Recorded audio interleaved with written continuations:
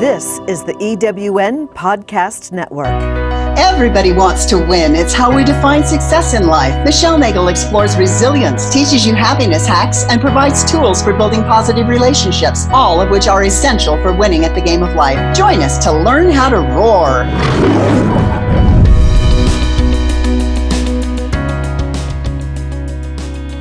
Welcome to Roar to Win. This is Michelle Nagel, and our guest today is Dr. Sarica Cernohous, who's a practitioner of acupuncture and Chinese medicine using Japanese-style methods, LED light therapy, and herbal medicine in her private practice.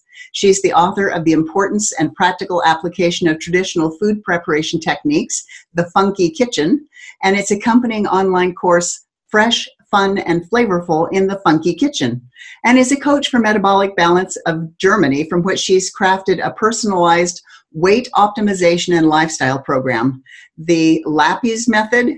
Since 2011, she's been sharing recipes and health articles on her website, naturallylivingtoday.com.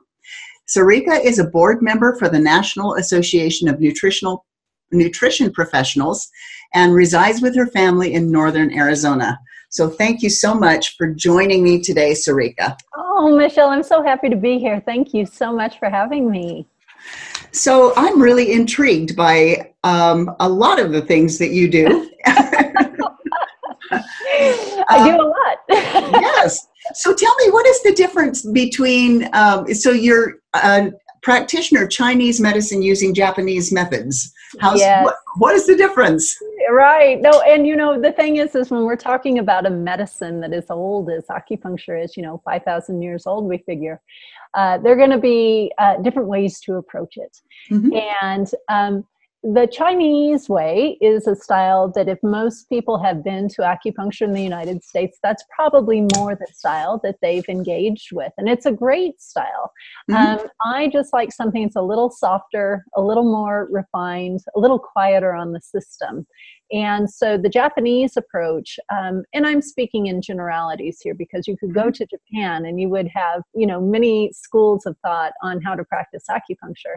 But as a standard, the Japanese approach tends to be a shallower needle insertion, working with a thinner needle, fewer needles, not retained as long in the body. Mm-hmm. And so it's a lighter footprint on the treatment in many ways.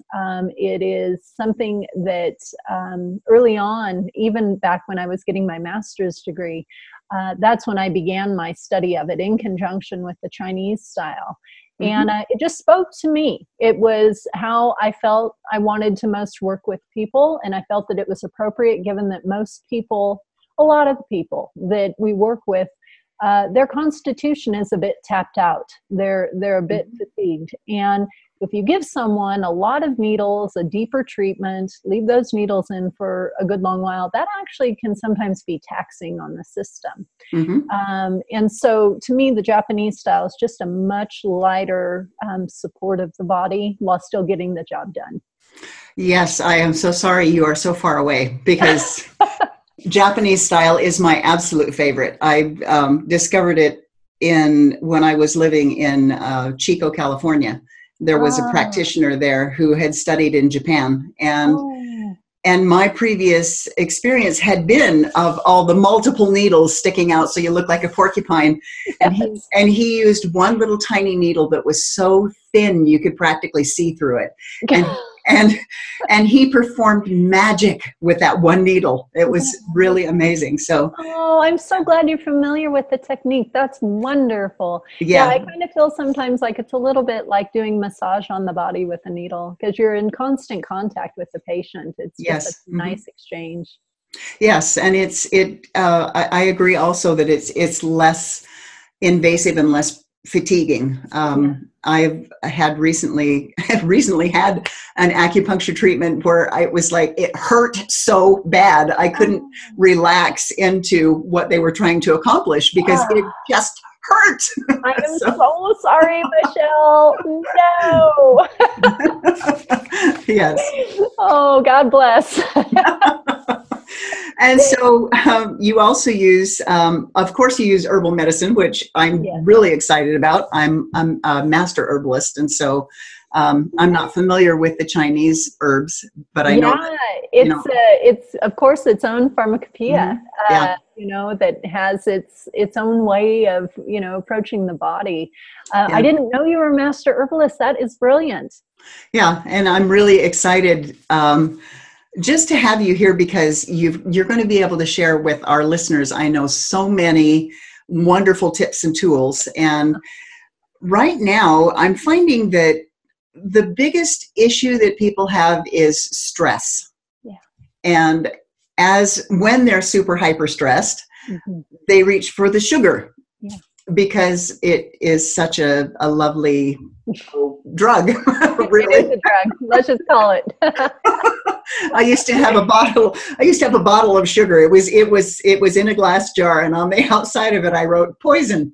Oh my gosh! And we kept it up in our cupboard. And so when the kids would reach up, they would go, "Do I want this or do I not?" I'll have to use that technique with my kids. Yeah. So what is a good first step for a person who is really stressed and they do find that they are emotional eaters? Yeah. What's a good first step for them to be able to break out of that cycle? Because I can't imagine that's good for them. No, it's not. I mean, and boy, you do, Michelle, you just have to put a stopgap in there somewhere.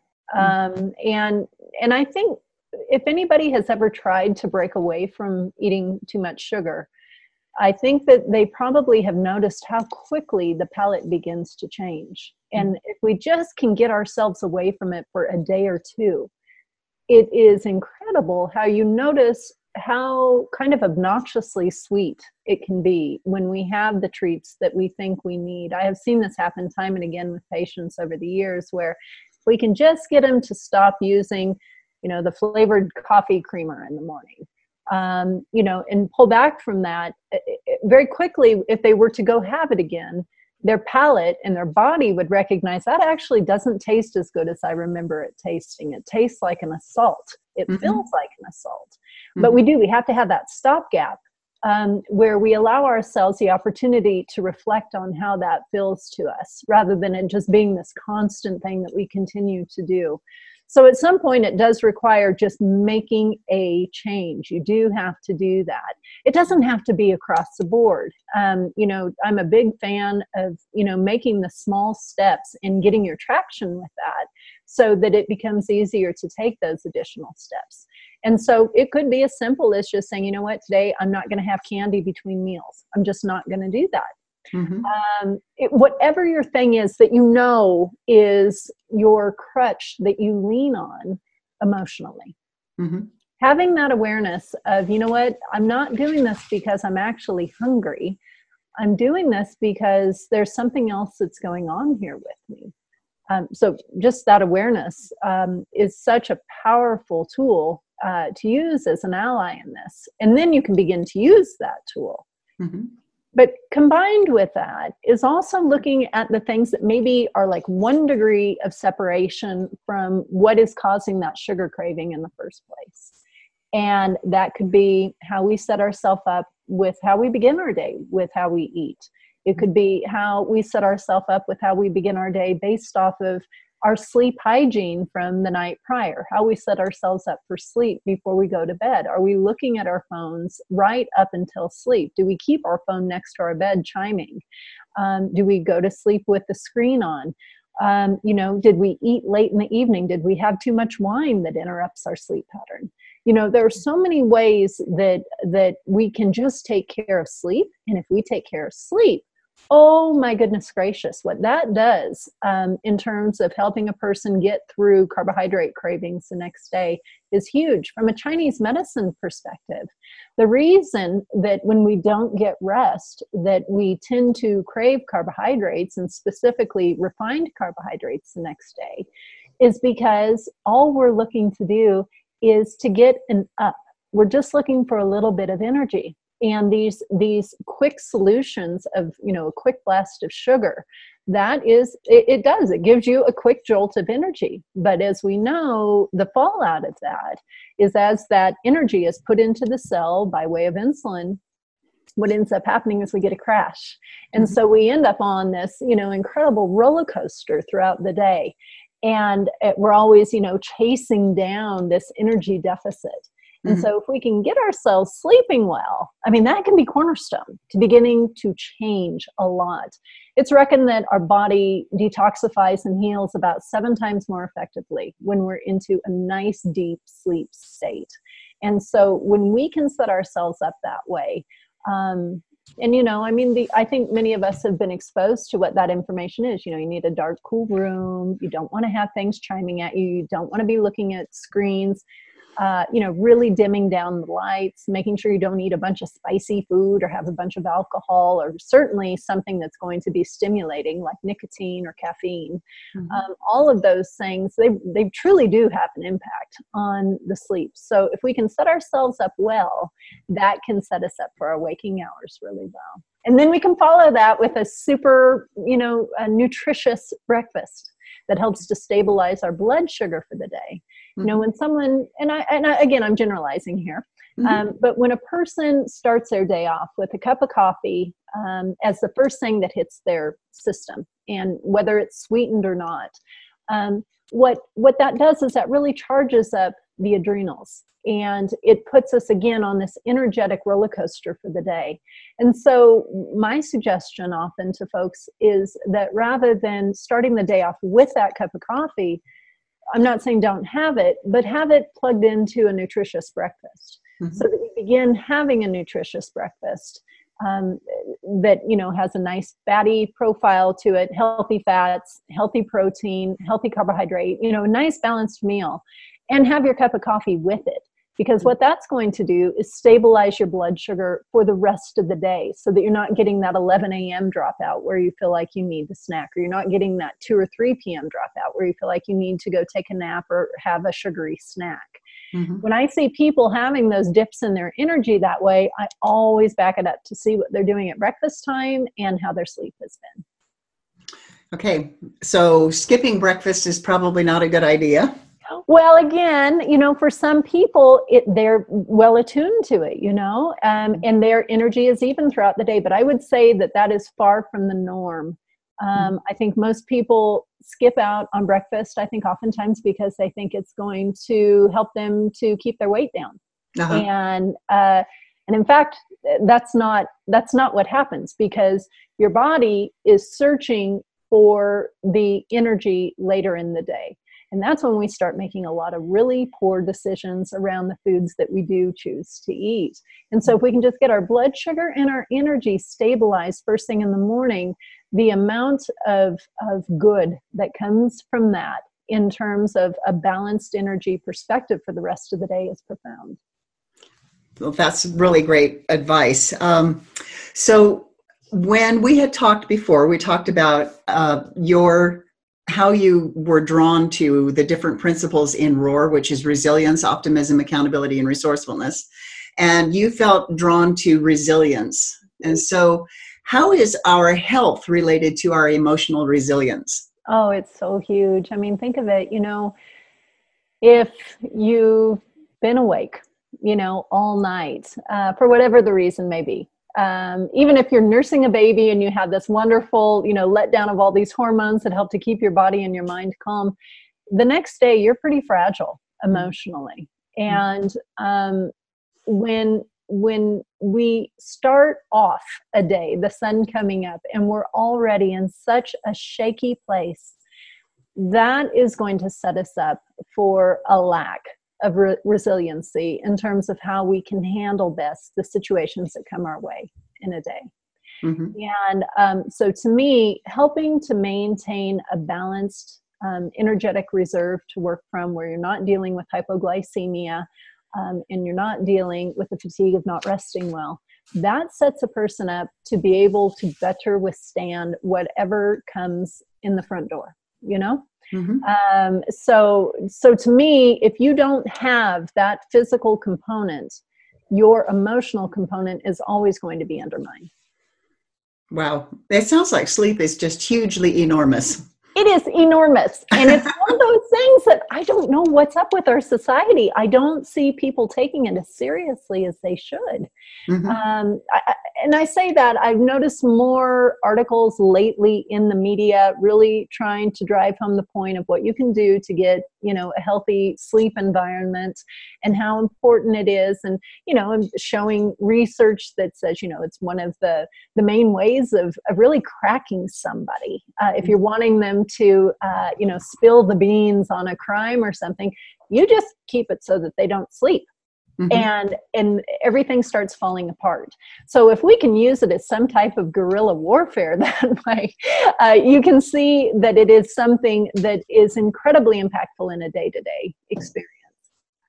Wow. So the people who stay up all night watching something on the screen and then get just maybe 4 hours of sleep, and then they get up and they start pumping down the coffee so that they've got enough energy to make it through the day. What are they doing to themselves? Oh my goodness gracious. Now here's again, I don't like to generalize, but we have to kind of generalize.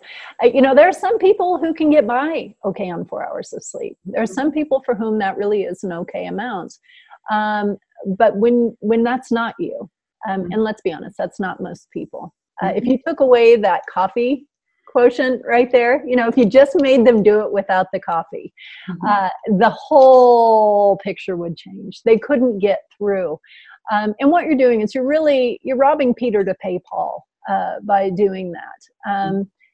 What we want is to have a true energetic reserve, but we can't have that if it's not there to begin with. Right. The coffee, allows us to fake it for a few hours, but isn't that it's the most horrible feeling, that shaky, exhausted feeling as you come off of a caffeine high when you're truly, really, really, really at your base, very, very tired. Mm-hmm. And the thing of it is when a person's gotten into that cycle, where they live that way, and that is the norm for them, it's going to take a little work to begin to get themselves out of that. But it's so worthy. It's so worthy to begin to tap into really what is your birthright of true resilient energy. Yeah, that's wonderful. We're going to take a quick break here. We're visiting with Dr. Sarica Cernohous, and she is a practitioner of acupuncture and Chinese medicine using Japanese techniques. And she will be back in a minute to give us some more really great input on our health and resilience. So come back. Have you ever asked yourself this question? Why is it so hard to make a buck? I know I have. Hi, I'm Sandra Yancey, founder and CEO of eWomen Network. What I have discovered after going from the brink of bankruptcy to running a multi-million-dollar award-winning business is this: you can't build $1 million dream hanging around minimum wage mindsets. My mission is 1 million women entrepreneurs generating $1 million in annual revenue. So here's what I've done. I've created the mother of all entrepreneur success programs that you can access online on your time. It's called Monetize Me Now. It's a 7-module online course that is 100% my success formula, covering mindset, mission, management, motivation, marketing, and measure. Come on, take my hand and I'll show you the way to learn to earn flowing revenue for your business. Visit monetizemenow.com for details.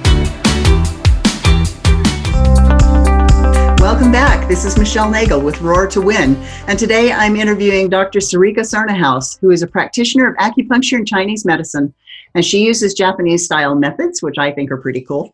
And Sarica, so we've been having a conversation about how important sleep is.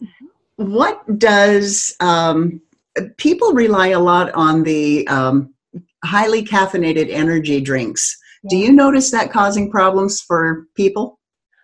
Oh my goodness, yes. It's again, with Michelle, with me, I always kind of go back to what has humanity done, and what are we doing differently in the last 100 years? What are we doing differently in the last 50 or even just the last decade? What are we doing different that was just simply never available to the human experience, what the human biology is expecting? Mm-hmm. And when we look at these caffeinated energy drinks, there's nothing in the history of what's been available to a human that equates to that.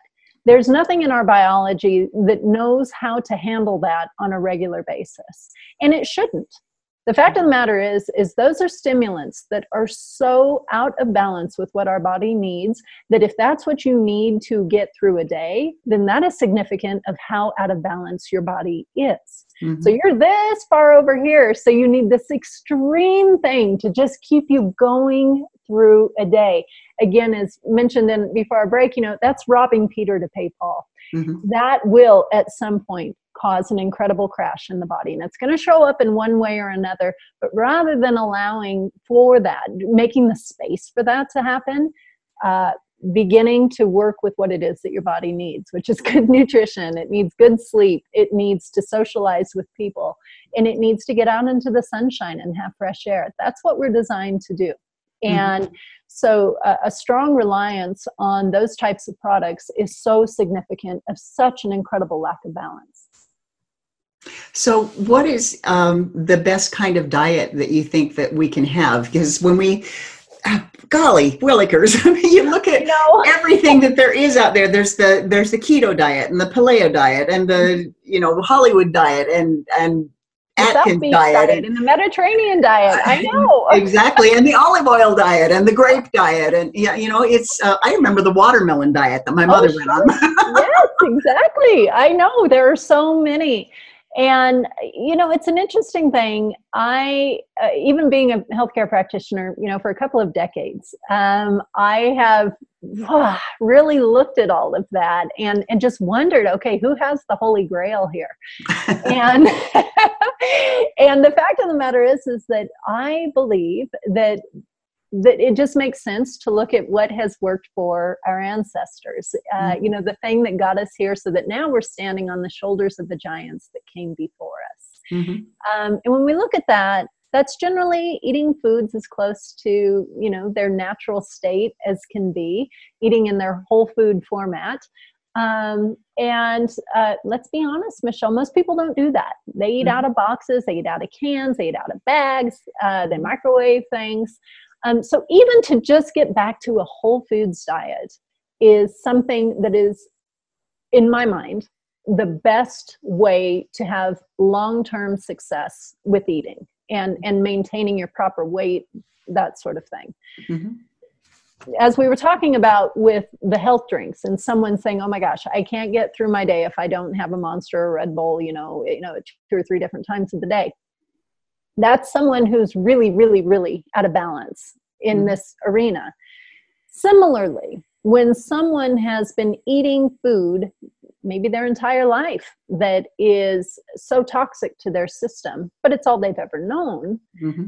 sometimes you have to almost go to a therapeutic new place to begin.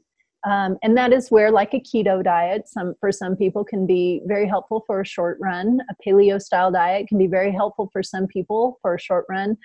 And so I'm not trying to knock these diets, but in terms of long-term sustainability, in terms of happiness, in terms of giving you a full complex of bionutrients that are available to your body, mm-hmm. Working with a whole food balanced diet that has a nice balance of carbohydrates, healthy fats, and clean protein sources is really the long run plan, in my opinion. And that's why I became involved with Metabolic Balance of Germany, is because I saw within that this awareness of having just a balanced nutrition profile. Mm-hmm. The difference with metabolic balance is that it is based off of a person's health history, their health goals, and then also their lab work. And then foods are selected for that person that are specific to what their body is calling for. And so even in that, in the first 2 to 3 phases of working with it, we're working with food as medicine. We're really looking to work with the foods that have been selected for that person to reverse some of the patterns that are showing up in their lab work and also possibly in the symptomology they're presenting with. But mm-hmm. for me, the thing that was so profound about it was, finally, here is something that has a therapeutic value out the gate, but gives someone a framework that they can work with for the rest of their life to maintain the results that they get as they go through the early stages of working with the plan, because it teaches your body, it teaches your palate how to work with whole foods. things from the grocery store. What a novel idea. Yeah, really. That sounds really, really wonderful, because it sounds like it's completely customized. So if I were to use it, you would use my blood work to be able to tell me specifically what my body is trying to tell me. It's going, hello, this is what I want. Exactly. Okay. That sounds really wonderful, because I know that I sometimes stand in the produce section of the grocery store, and I look at the things there and I go, I know that I need to have certain vitamins and nutrients, but I cannot stomach that particular whatever it is. I know. And so it's quite possible that I might need the nutrients that it has, but I for some reason can't tolerate it. So I think for the majority of us, just going shopping for food is it's like just a crapshoot, or just throw darts, because we don't really know what we need. I know, and it's disheartening. It's tough. I mean, I remember when I rounded the bend on 40, I was eating an organic paleo kind of diet. I was eating like really well by most standards. And yet I had this increasing little muffin top that was coming, above my waistband. And I thought, you've got to be kidding me. I mean, like, that happens to other people. It doesn't happen to me, because like I take care of myself the way I do. Right. And it did. It absolutely happened to me. and it was very humbling. And it really showed me, wow, here it is. Even with all of my professional experience, my education, I am no different than anyone else standing in the grocery store wondering what's the right thing for me to work with. Mm-hmm. And as soon as I began working with the principles of metabolic balance, within a month, that started to completely shift. How would that make a difference? I have friends that exercise for 2 solid hours every single day, and they don't lose weight. Yeah. And the reason that they're doing that is because they have diabetes. And so, or it's not that they have diabetes, it's just they're on the cusp of falling into it. Right. And so it's kind of this desperation effort to not go into that problem. Yeah. And yet they exercise 2 hours every single day and they cannot lose weight. So how would the metabolic process help with that? Right. I see that a lot, actually. Mm-hmm. And the thing that's happening in that instance is, and I'm, again, making a generalization here, right, but sometimes when we exercise too hard or too long, that causes more oxidative stress. Mm-hmm. It's something that actually lends to the burden that we're already dealing with maybe a fasting glucose that's a little too high, triglycerides that are a little bit too high. One of the tenets of metabolic balance, which I think is the most powerful of it, is that it requires that we take a break. That we take a break from completion of one meal until we start the next. And I think most of us have been accustomed to hearing the language of, you just kind of snack through the day. That's how you take care of your blood sugar. And people even say, oh no, that helps you to lose weight. Metabolic balance as a program has been around for 3 decades. And it's new to the United States, but around the world, it has been used by hundreds of thousands of people. And there are some rules, and that's actually something I'm going to share with everyone today, are what these rules are, so that you can begin to just work with the framework of it. I mean, that's powerful without even having your own personalized plan. Yeah. When you get the personalized plan, that's when the magic really happens. But to just get your body used to the framework of it is profound. And so what happens is as you complete a meal, you finish a meal within an hour, then you give yourself a minimum of 5 hours from the completion of that meal until the beginning of your next 5 to 7 hour window. And all you're having in that period of time is just plain water. You're not having, black coffee. You're not having herbal tea. You're not having water with lemon in it. You're just having plain water. Mm-hmm. And what happens in that period of time, Michelle, is our body goes through a number of different hormones that say to us, okay, I'm full. Now I'm kind of not so full, and we have to kind of ride that out. what we've done in the West, since we've really adopted this snacking technique, is we never allow ourselves to work through what those hormones are. We're always responding to that little dip in blood sugar that happens as the insulin gets the energy into the cell. When that energy, the blood sugar, the sugar goes into the cell, when the insulin has done its job, what we feel possibly a little dip in our energy, and we think we're hungry. We're not hungry. I mean, we ate, we're okay, but we think, oh, I need to eat now. And so we do, because that's just what we do. And what happens in that instance, one of the things that happens in that instance is that we never get a true sense of satiety as well as a true sense of hunger, of what that really means to us. But another thing that happens that is incredibly impactful is that when we always have some blood sugar floating around in the bloodstream because we're continuing to snack, having a grape here, an almond here, a little piece of chocolate there, whatever. What's happening is we continue to have this information in our bloodstream. And that information is there only to communicate with the cell. And the cell has receptors on it. The receptors are what read what's in the bloodstream. When we always have a lot of information floating around in the bloodstream in the form of blood sugar and hormones and, insulin to deal with the blood sugar that's there, that actually begins to cause a pattern that is widely recognized now in the medical field called cellular inflammation. The receptors become blunted. They don't have the capacity to read and bring into the cell the information that's floating in the bloodstream because they're becoming increasingly blunted. So when we take a break from eating, take a 5-hour break, a 7-hour break, and give ourselves that break from eating, you can see that takes a lot of the noise that is floating around in the bloodstream, harassing the cell membrane. That takes that out of the equation. And that's huge for helping us to begin to recover our energy at a cellular level, because if those receptors become less blunted, what they can do then is they can better read the sex hormones that are in the bloodstream and all the other hormones that are in the bloodstream. So it has such an impact very quickly on the body. And so when a person does a metabolic balance plan, oftentimes they lose a number of pounds in the first couple of weeks, because what are they doing? They're releasing the toxicity that has been held in the cell because the cell was never able to release it because of this cellular inflammation. It's like a water balloon that's finally releasing the water that's been stored in there, because if information can't get in, fomenting information can't get out, the toxicity within the cell.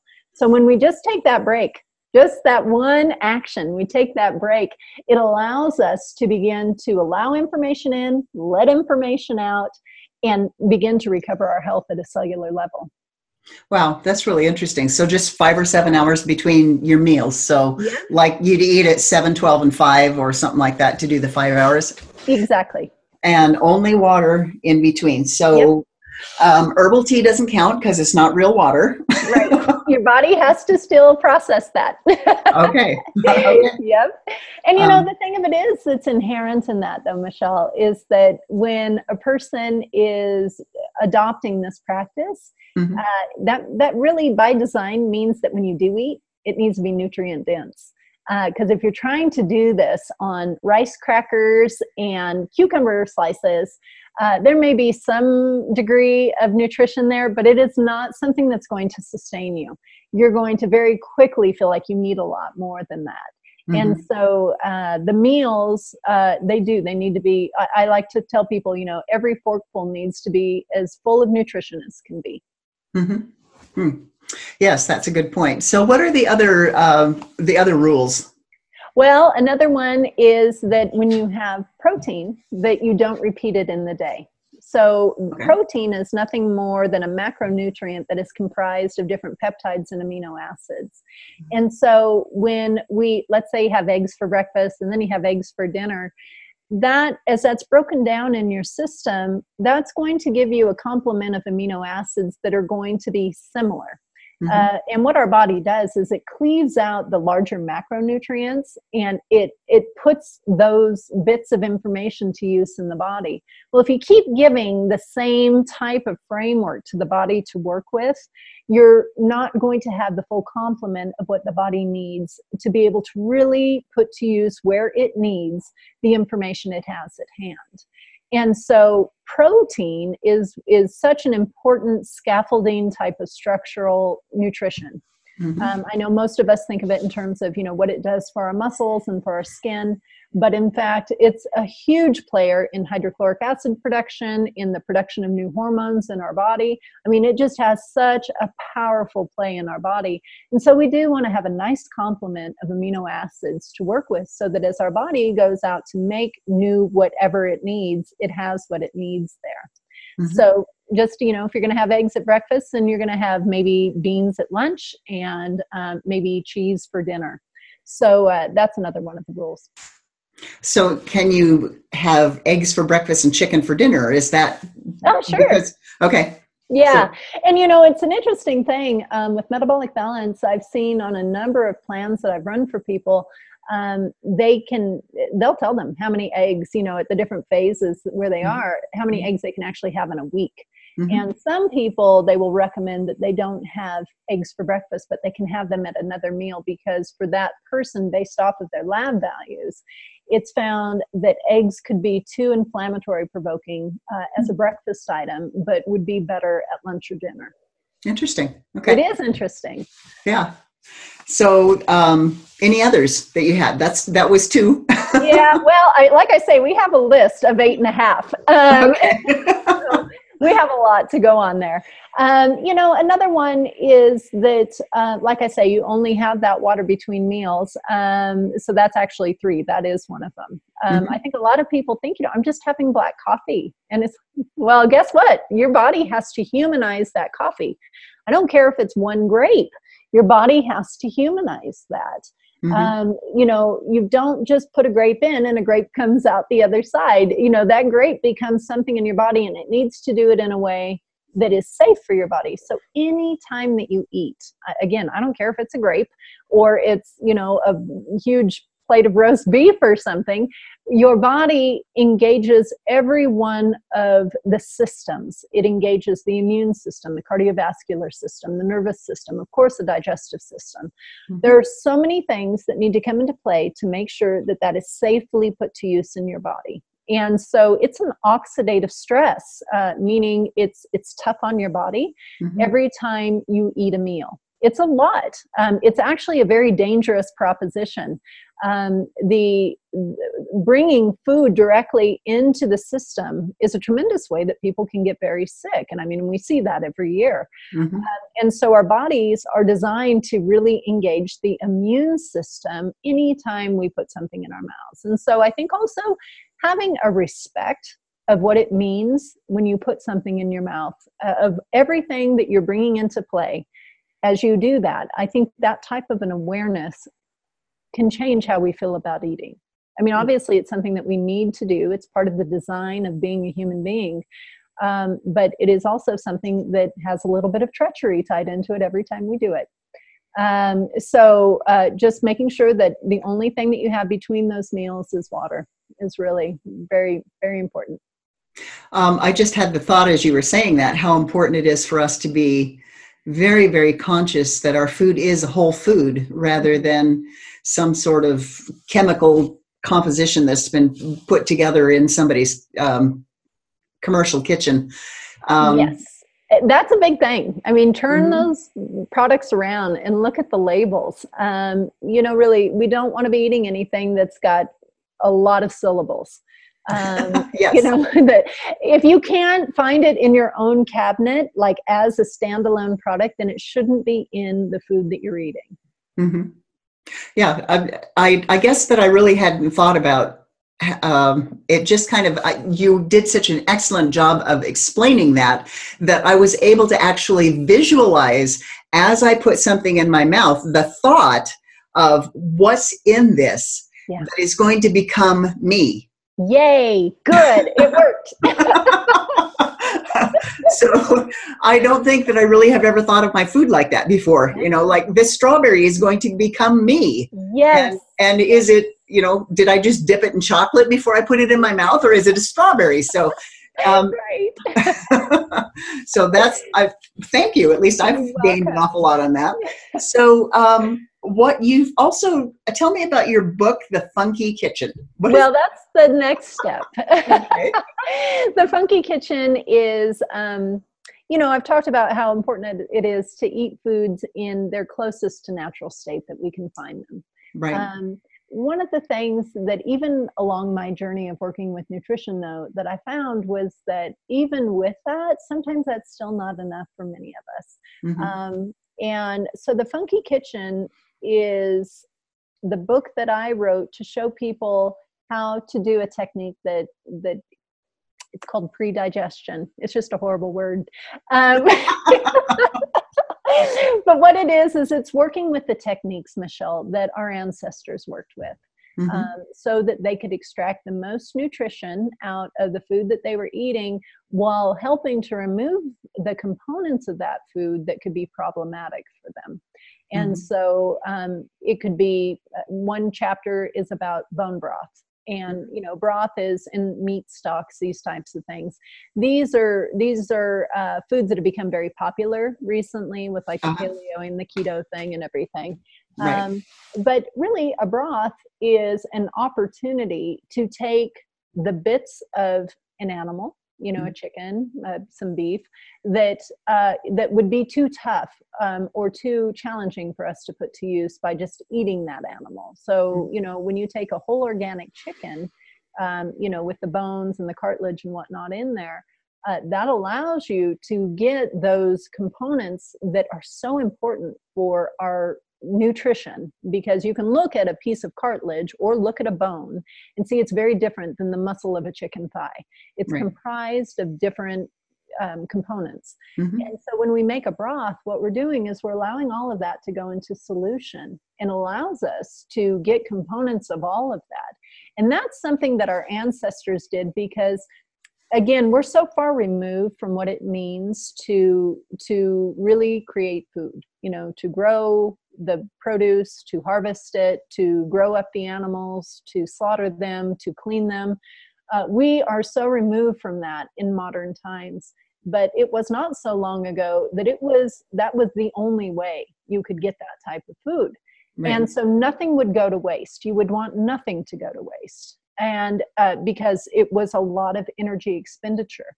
And so a broth is a great way for us to bring all of that nutrition into a soup that makes it easy for us to put to use. So in this instance, it's taking things like cartilage and skin and bones and pre-digesting that through a long cooking and allowing that to go into solution. And again, it's really what our bodies are looking for because it's what we have developed over centuries consuming, but we stopped doing it in the last 100 years or so. Mm-hmm. And so that's a big one. Another is also just the proper preparation of grains, nuts, beans, and seeds, just by using soaking, some mild fermentation. I'm sure we've all heard of people who say, well, I can't do gluten foods here in the United States, but when I go to Europe and I have the sourdough bread, I'm fine. Like, why is that? And I come back here and I get organic bread and it still doesn't feel good to me. Mm-hmm.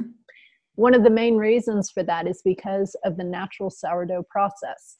The bacteria, the acids in a souring process, they actually take that big gluten protein. That's what gluten is. It's a big protein of peptides and amino acids.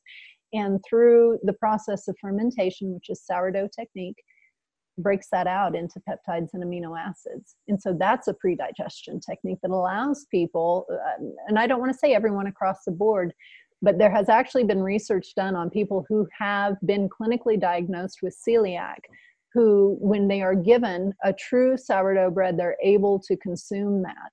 Mm-hmm. So this is powerful stuff. I mean, this is so powerful. The last 10 years, everyone's ridden the wave of gluten-free and avoid gluten and all of this. Right. And I'm not here to poo-poo that. It's just that it's not that simple. And it's also that simple. Because if you just use some basic techniques that our ancestors did, then you can take care of what that issue is. And so, so that's what the Funky Kitchen is. It's just showing basic techniques so that you can bring more food into your diet and make it easier for you to put to use in your body. It sounds very time consuming, is it? No, that's the neat thing of it. What I say about it is it requires taking care of the future you. So when we make bread at home, which is the bread we consume, it's not like I'm thinking, oh, I'm going to, because we even mill the grain. We have a grain mill. And you don't have to do that, but you know, you can probably imagine if I'm going to do it, I'm going to do it like the best way I know how. And so we mill the grain. And so even with doing that, when you're looking for a sourdough method, that requires time. So it's not like I'm going to mill this bread and then tonight I'm going to be eating it. I'm going to mill this grain, I should say, not bread. I'm going to mill this grain, and then I'm going to put it into a bowl with water and salt and a sourdough starter, and I'm going to let it sit for a day and a half. But I don't do anything. Once I mix all that together, I just walk away. And then when I, you know, at the end of that period of time, then I bake it. And so it just requires some forward thinking. But once you set the stage for the bacteria and the water and the time and the temperature to work on these things, you just walk away. And then when you come back to actually cook it, like when I do this with, you know, making rice or making beans, the actual cooking time is actually shortened because everything is so wet, you know, it's already almost there. Right. So, yeah, I just call it taking care of the future you.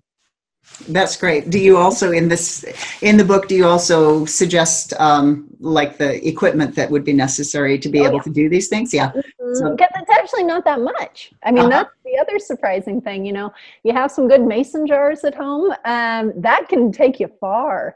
So yeah, the book has that too. Yeah, that's really wonderful. So how do people get that link to the 8.5 rules of metabolic balancing? Yes. And so now I'm wondering, are we going to have a link, Michelle? I should have asked you that before we recorded, because if they have a link, then that's easy. Otherwise, I'm going to have to tell you what it is. Why don't you do both? I will put the link in there.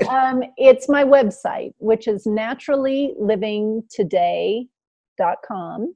And then it's / and then rules, RULES. So naturallylivingtoday.com / rules. And that ought to get you there. Okay, wonderful. And can people connect with you also through your website? Oh, for sure. Absolutely. There's a contact me button on there. Okay, wonderful. I'm really grateful that you spent the time with us today to share with us all of this really, really great information. It's also helped me feel like I've been having some difficulties with my emotional resilience, and I know that I am one of those comfort eaters. And so, but I also know that I'm making myself sick, which is not helping the emotional part. So I think it's really, I'm really, really grateful that you shared with us what you shared today, because I know that there are a lot of people out there listening that also struggle with the stresses of the day. There's just, it seems almost impossible to just go through a day without having something come up that's much more stressful than it used to be. That's a good way of putting it, because you know exactly, Michelle. I mean, the stress is always going to be there. It's a matter of how we respond to it. And, you know, if we just give ourselves some good basic support, we can manage that so much better. Yeah. Yeah. And it seems to be like this big, huge cycle too, so if we can kind of recap the most important things that you have said, is sleep is huge. Huge. And that will help people with their health and their resilience. Yes. And then what they eat, what they put in their mouths that will then become them, is also really important. So if you sit around and eat a whole bunch of candy, eventually you're going to end up being a sugar daddy or something. And they're just sticky. I don't know. Yes. Okay, wonderful. So thank you so much for joining us. Thank you, Michelle. Thank you so much. And we've been talking to Dr. Sarica Cernohous, and I really do suggest that you go to her website, which is naturallylivingtoday.com, and she has a gift for you at naturallylivingtoday.com / rules. So thank you so much, Dr. Cernohous, Sarica. I really appreciate this time that we've had together. Thank you for joining us today as we learned happiness hacks, relationship tools, how to refuel our resilience batteries, and perfect our roar. Resilience, optimism, accountability, and resourcefulness. Roar to win.